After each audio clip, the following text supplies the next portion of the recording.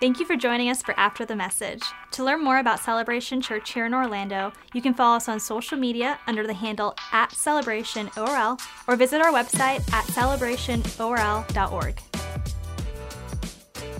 Folks, it is so good to be back. It's been a minute. It's been a minute. It has been a minute. A lot has transpired, but it is great to be back with you on After the Message. That's right.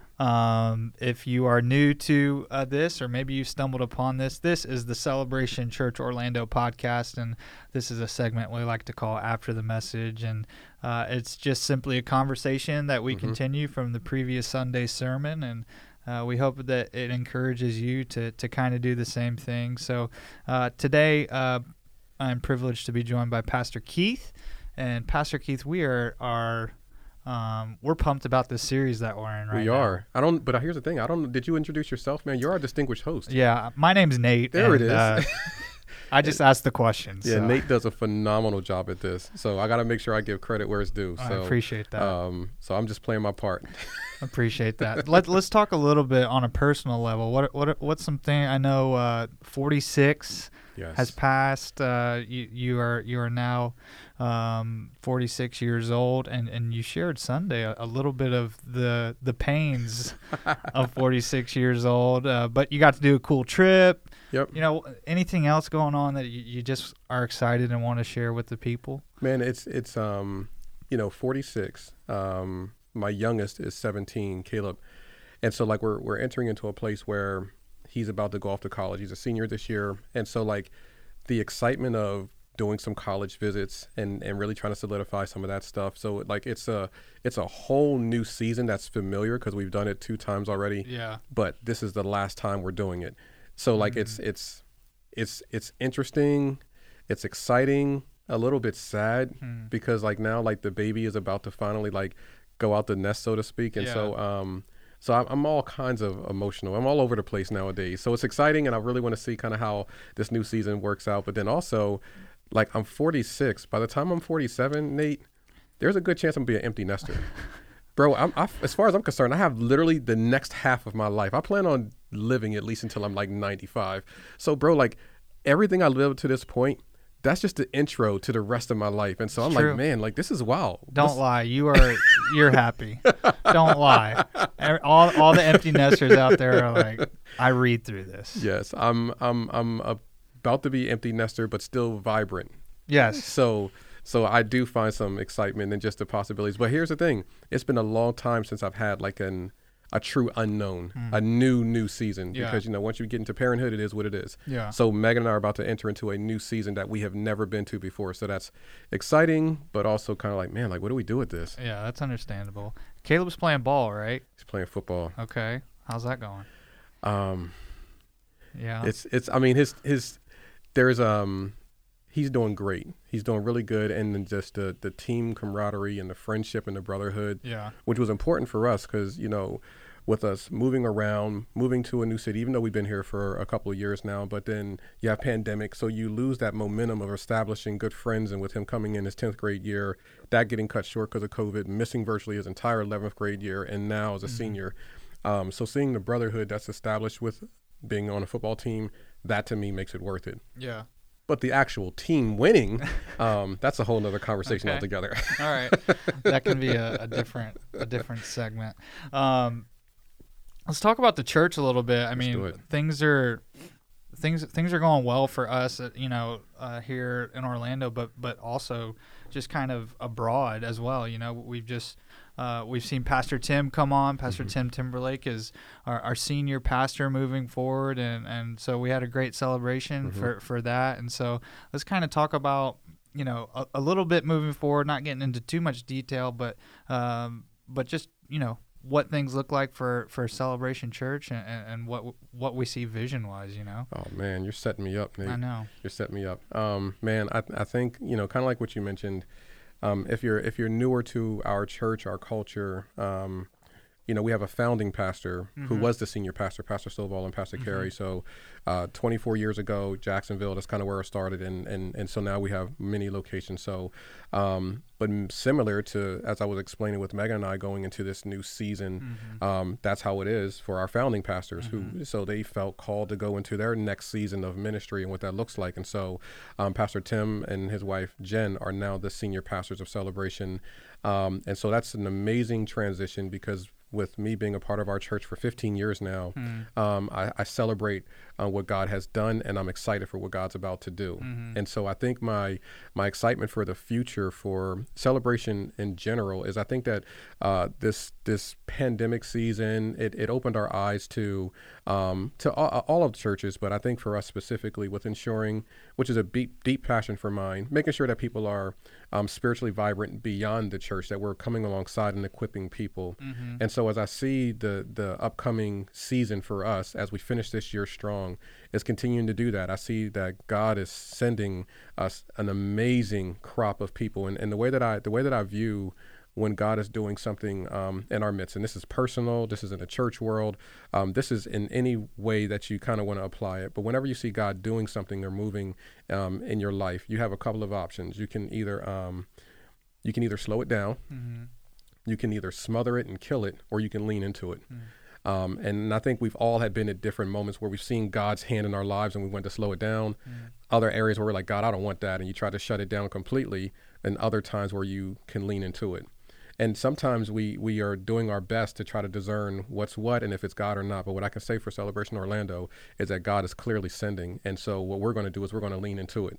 And what leaning into it looks like for us is continuing to steward what God sends us, making sure we are doing an even more amazing job at cultivating community and emphasizing spiritual engagement, creating more opportunities for people to join us with our in-person gatherings, with adding on additional services, things along those lines. So for me, like, the sky is literally the limit, because God has given me a glimpse of things to come, man, and I could not be more excited, but we're going to lean into it, man. Yeah, and it's great that you bring up the equip side of this, because that kind of segues into what we're doing through this series called Signs. And there's been a lot of preparation put into making sure that this is done well, and that it's fruitful, and that people actually grow. You know what I mean? Like, that's the whole point. We often say that our job here is to reach the lost and equip the found. That's right. And so providing a little bit more of an immersive opportunity to study the Word and to come alongside people and kind of light that fire. I think that was sort of the starting point. Like, man, let's light the fire so that after this series is over, it's not over for them. Absolutely. You know what I mean? Yes. Like, their engagement with the Word of God actually continues on, and they begin to grow. And that's ultimately our church's hope for this. Absolutely. I would say that's the goal for me in general. But this, you have those on-ramp moments. And this series, I believe, is a great opportunity for us to do this. The amount of work that the team has done overall,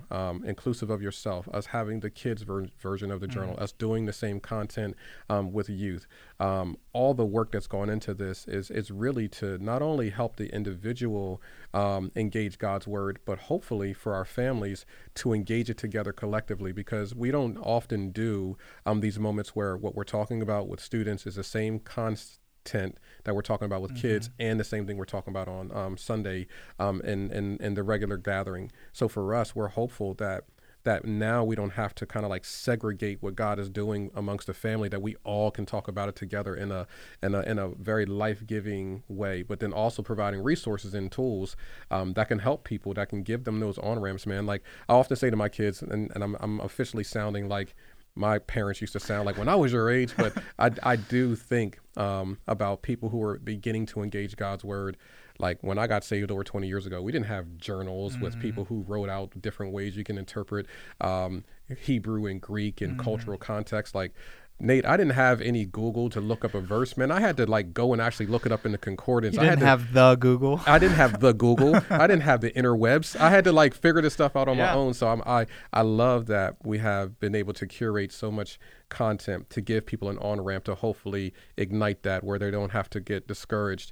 with the inception that they actually have the tools to help them to go further. Yeah, inclusive of after the message, making a comeback. That's right. Come on, Nate.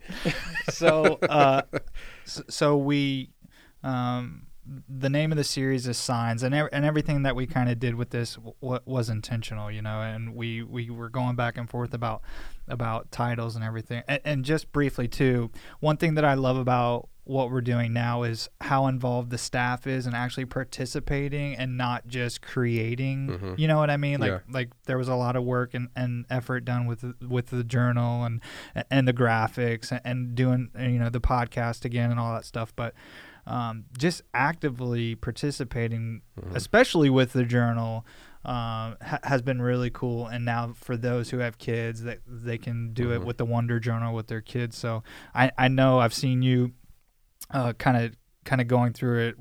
Through the week, what's kind of been your experience as you've actually participated in the journal so far? Man, it's a fresh feeling for me, and because it allows me to be able to receive instead of just present.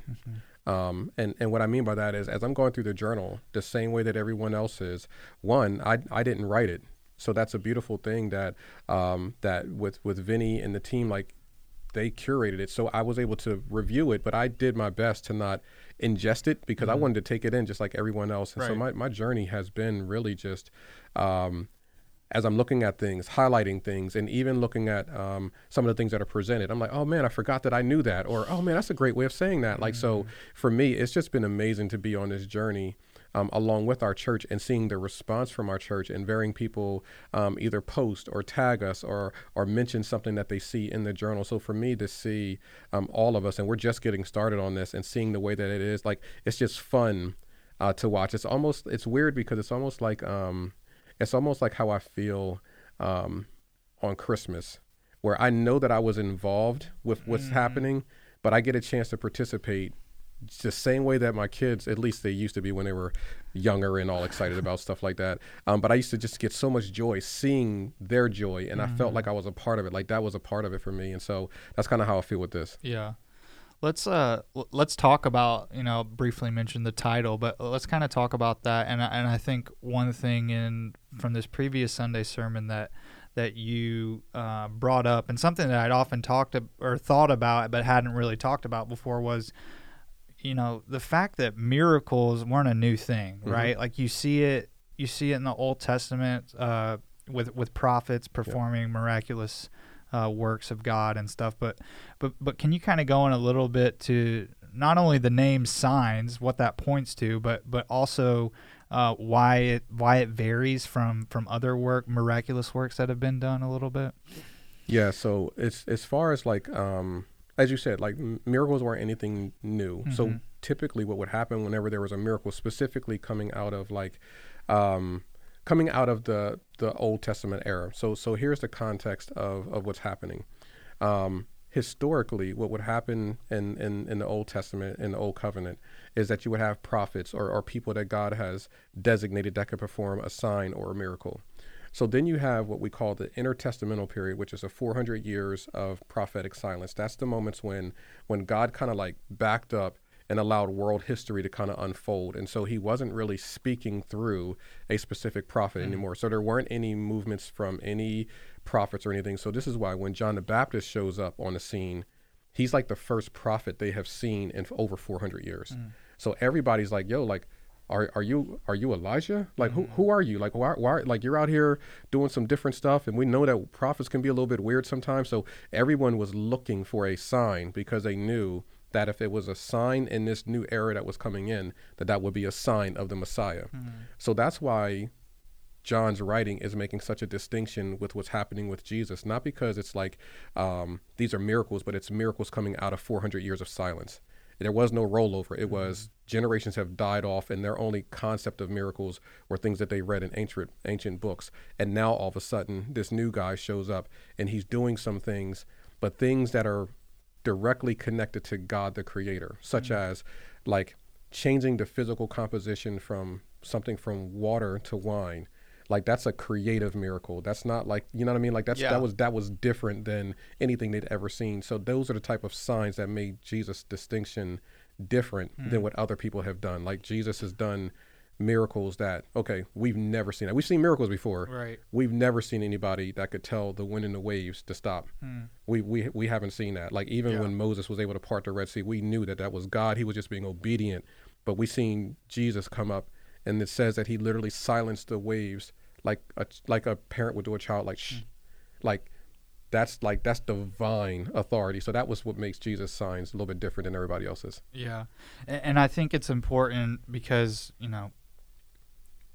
even for myself, admittedly, when first, a while ago as a young believer, distinguishing the Johns, right? So the John's gospel is written by a disciple, but it also involves John the Baptist, correct? Yes. So I think for those that may not identify as necessarily a Christian, or maybe they're a new believer, it's good to kind of distinguish who those guys are, right? Yeah, for sure. It helps. So of course you have John the Baptist, who's Jesus' cousin, and then you have the Apostle John, which is actually, not to make this any more confusing, he was one of the followers of John the Baptist, and then he switched to start following Jesus. So not that it makes it any more murky. So you had John, who was Jesus's cousin, who had John the Apostle, who ended up following Jesus when Jesus came on the scene. So. Gotcha. Good to know. That's what we do here on After the Message. So the interesting thing that you pointed out towards the beginning of the message, which was titled "Filled to the Brim," one of the first things that you pointed out that is unique to John's gospel is right off the bat he declares that Jesus is God.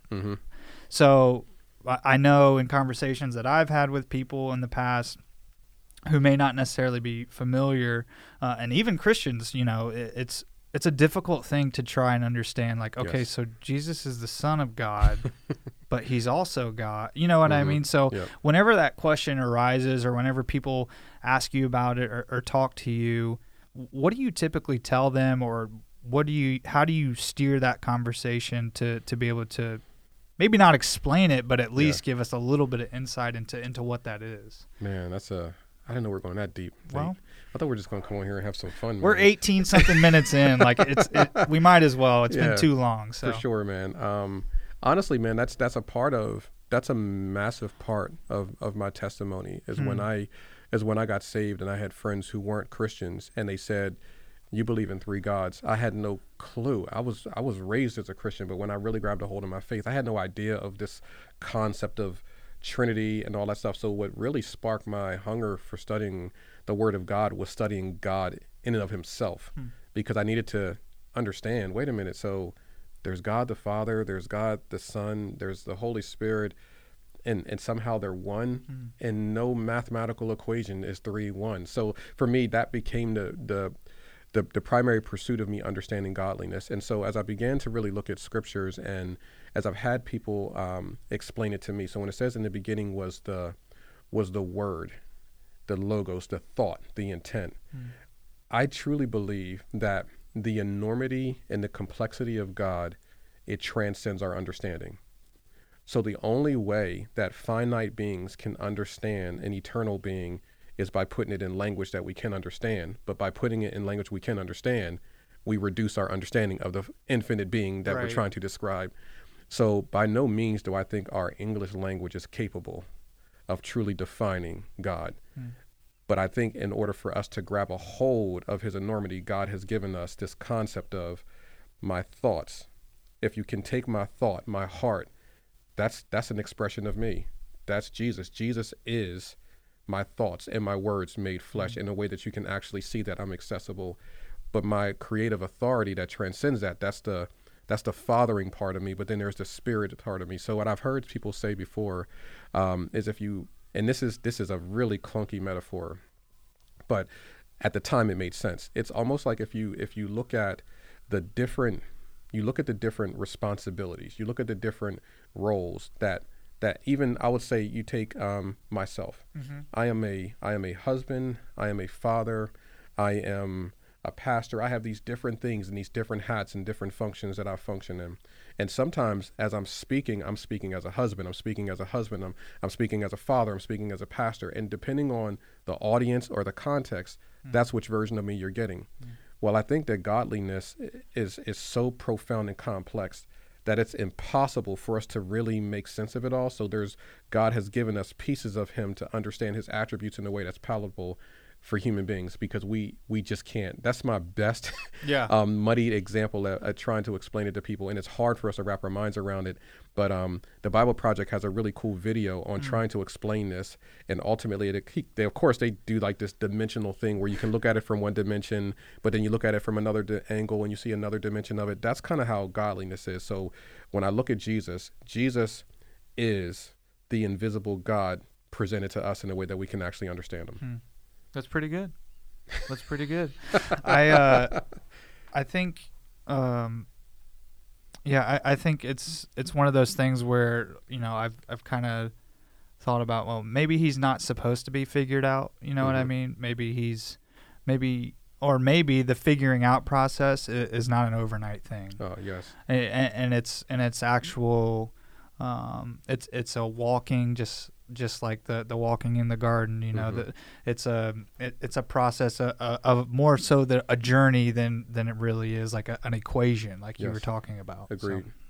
I think Paul says it, great is the mystery of godliness, and it's not like he had it all figured out. He's like, God has been seen of angels, preached unto man. Like you're trying your best to wrap your mind around it, and Paul's even saying, it's a great mystery. Yeah. God's not meant to be mysterious in the sense that his ways are not clear to us, but as far as us really wrapping our minds around this spiritual being that somehow manifests himself in the flesh, that somehow can dwell in me and you and occupy all space at the same time, but yet still be as personal as Jesus to us, but yet still on the throne.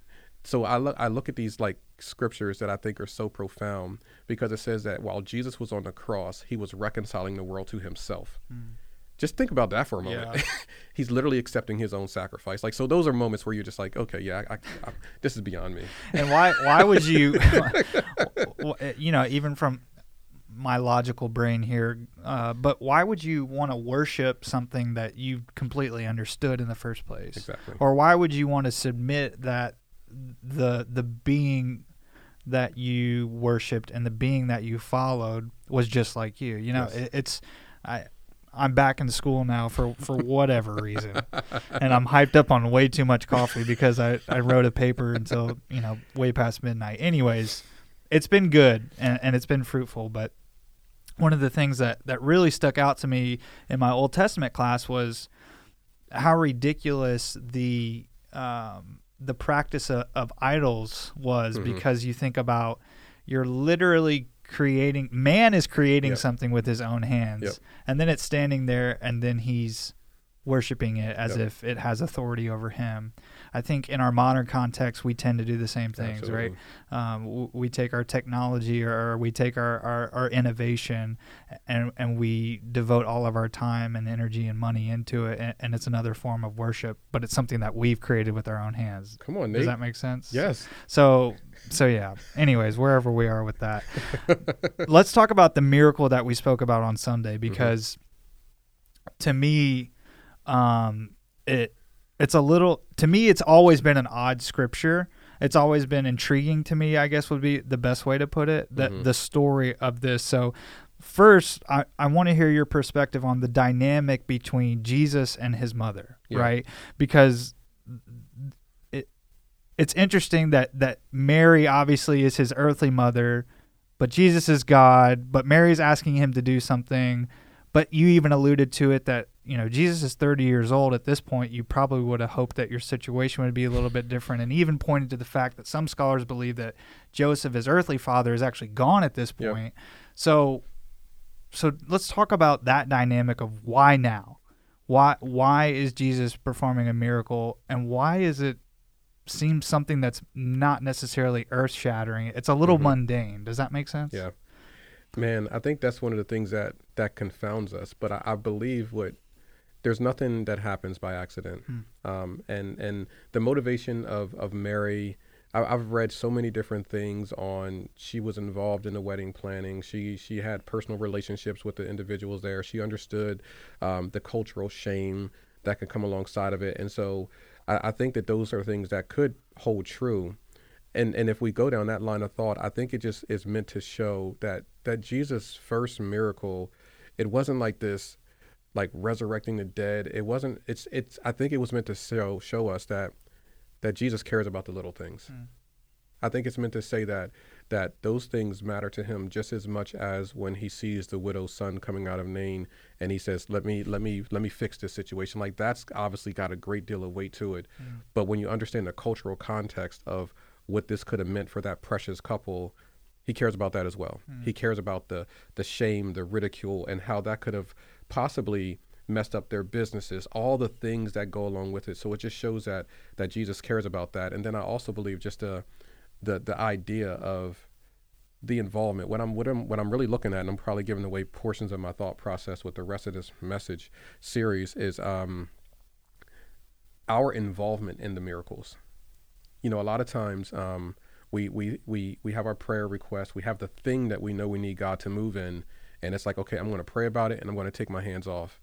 But what I think this miracle was meant to be the perfect illustration of, you need to participate in the thing that you want to see me change. So I'm willing to do it, but let's repurpose some things. And hey, I need you to fill it up to the brim with water, and then watch me work after you do your part. So I think sometimes we're waiting for a move of God, and God's waiting for a move for us.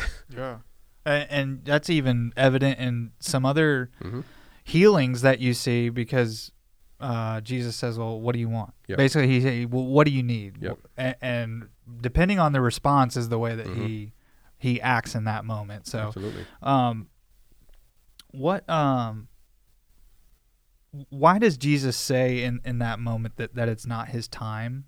Do you have any understanding of why that would be? He says it's not his time, and then he ends up acting anyways. So does that, what significance does that comment hold?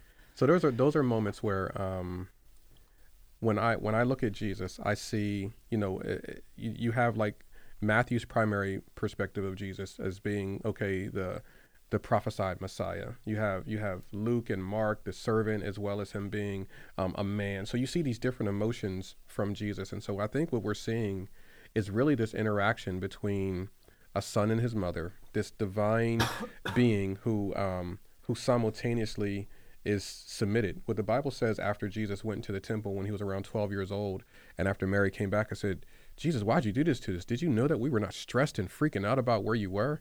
He's like, didn't you know I needed to be about my father's business? But after that, it says, and then he went and submitted himself to his father. And from that point forward, the belief is that he was just completely submitted to his parents. And so what I think we see, again, with Jesus and his profound brilliance, is still demonstrating to us that even though he has authority, that he's choosing to still be submitted. So when his mom is like, hey, man, like, we probably need to do something about this. This is a pretty chaotic situation that I think you can get involved in. Like, maybe Jesus had something else planned. And I know that gets into a whole nother level of conversation. Let's go. But maybe Jesus was like, man, like, that's not what I want. Because here's why I say that. Because Jesus understood his calling. He understood his purpose. He understood that he was coming to bring redemption. And he knew that it was going to come at the cost of his life. He was clear about that with his disciples. He was clear about that in his understanding. It was clear from the Old Testament. And because he is the Word, he knew that he had to suffer. He even says, didn't you know that the Son of Man had to suffer? So he understood all that. But it still didn't stop him from being in the Garden of Gethsemane saying, if there's another way to do this. So you have to then ask yourself, if he is the Word, the thought process of God made flesh, he understands the end from the beginning, and yet he's still presently in this moment saying, man, if there's another way to do this, I would love to do it. I think that we're seeing the humanity of Jesus having moments where it takes the center stage, and then you have the divinity of Jesus when it has moments where it takes center stage. And sometimes it's a dance where we then study it to try to figure out who's talking right here. So when we look at that passage, we have Jesus, the man, who's there, like, man, like, here's what I know. The moment this starts, there ain't no looking back. This is my last moment to be normal. But I'm submitted. So I believe that that's the thing that I love about Jesus that reminds me, Nate, is that humility is power under restraint. That's the definition of it. And so you have this man, this figure who has ultimate power, but he chooses to humble himself to his mother.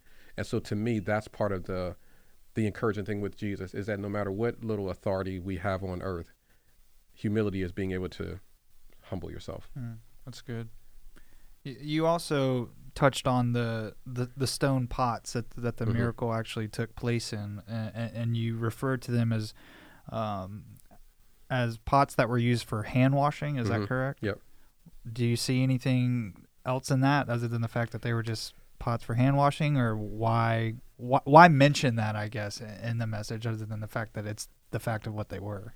Because at the time, you have this very, we would call it in our current context, I suppose, like legalistic, but they had a lot of ritual purification things, which is a lot of the stuff that Jesus bumped into when Jesus came in. They're like, look, he didn't even wash his hands first. And he's like, man, like, you're so consumed with what's happening on the outside, but actually what corrupts somebody is what's on the inside. Right. So all of these things were meant to be teachable lessons, but for the sake of understanding that these were stone pots that already had a purpose, and their purpose was ritual purification, that when you come in, you wash your hands. This is pre-COVID. You should be doing it anyway. When you come in, you wash your hands. Yep. But I believe that the deeper meaning that God is showing us is that even if something was created for something, he has the ability to repurpose it. So I think what that speaks to for all of us, because when it talks about these stone pots, when you really break down the language, it speaks about them just being vessels.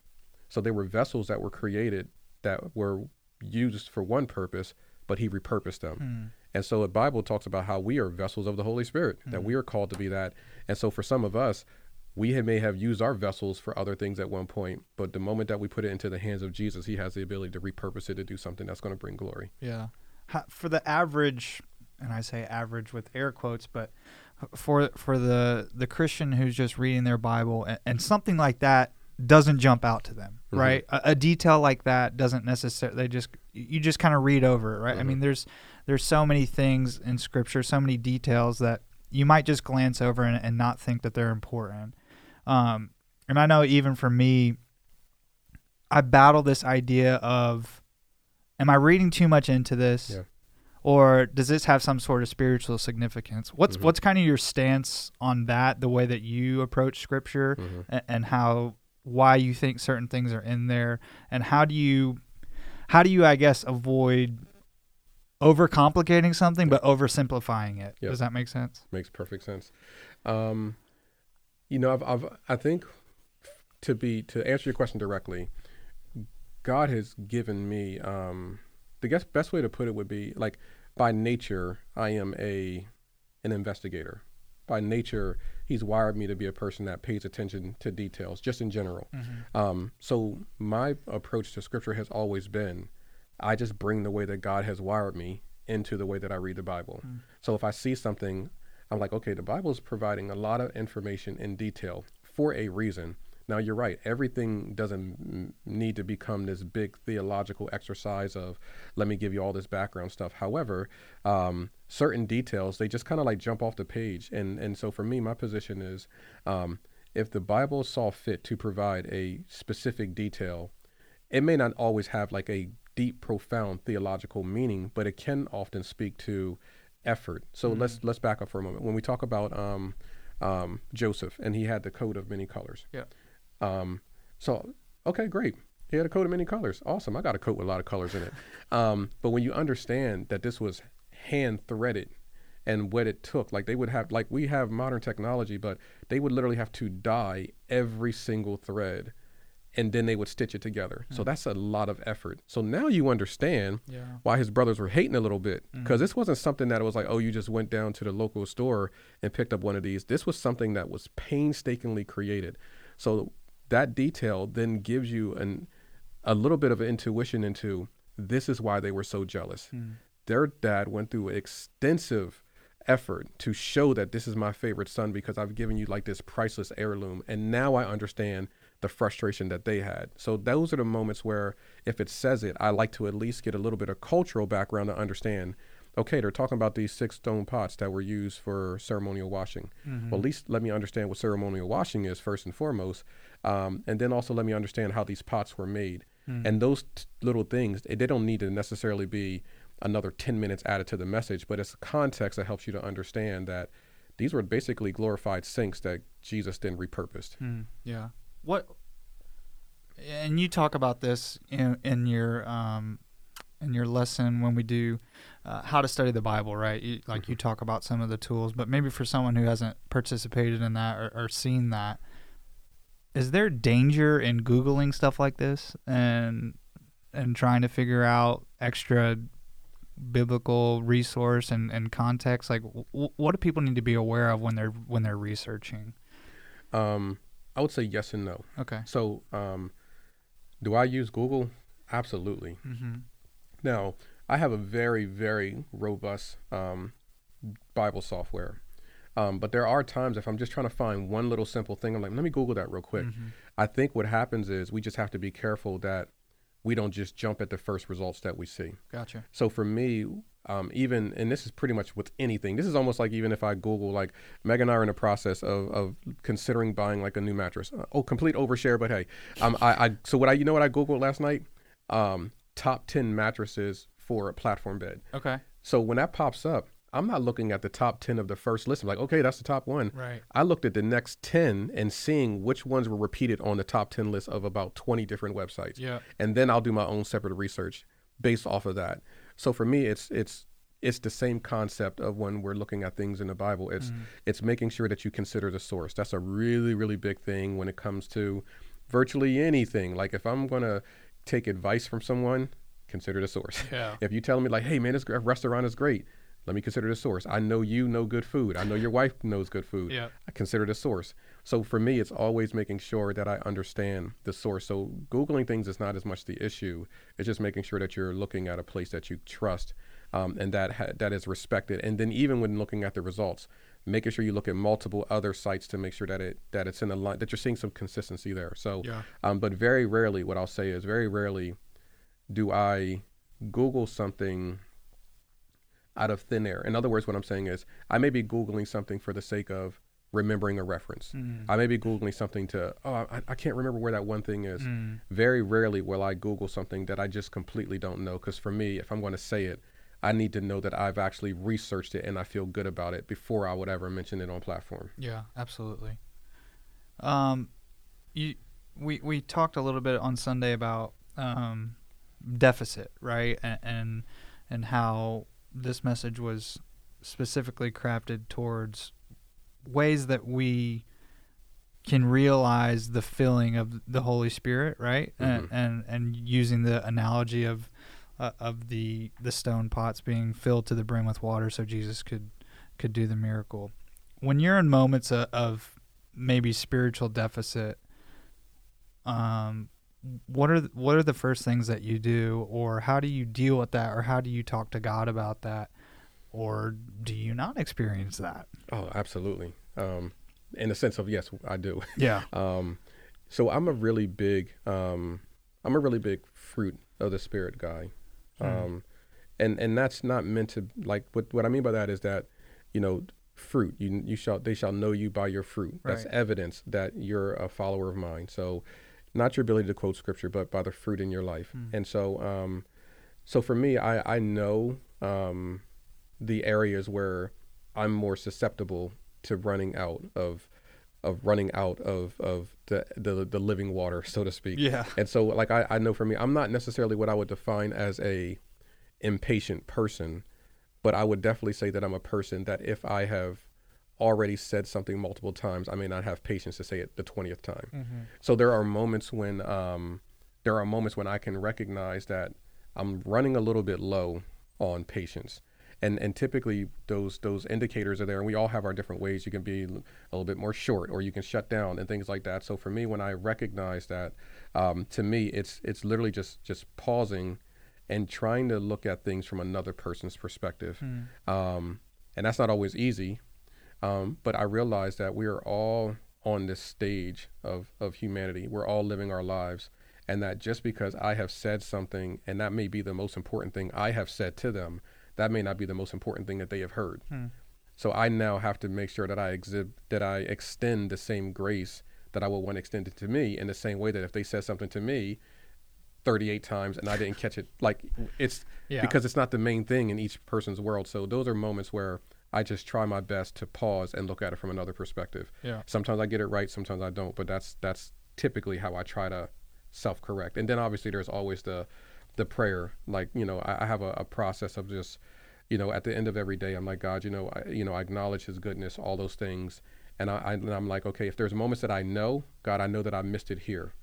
I'll either repent and ask for growth in that area, or I will invite, like, God, like if there's areas where I missed opportunities to represent you well, bring them to my remembrance and help me to do better. So there are true moments where I pause and reflect, typically before I go to bed, where I'm just trying to make sure that I don't live in a place where, hey, that's just the way I am. Right. No, I'm made in the image of God. So there's opportunities for us all to grow and get better. So I'm always trying to better myself by at least positioning myself where I can hear from God and hear his loving correction, so I can be a better representative of him to others.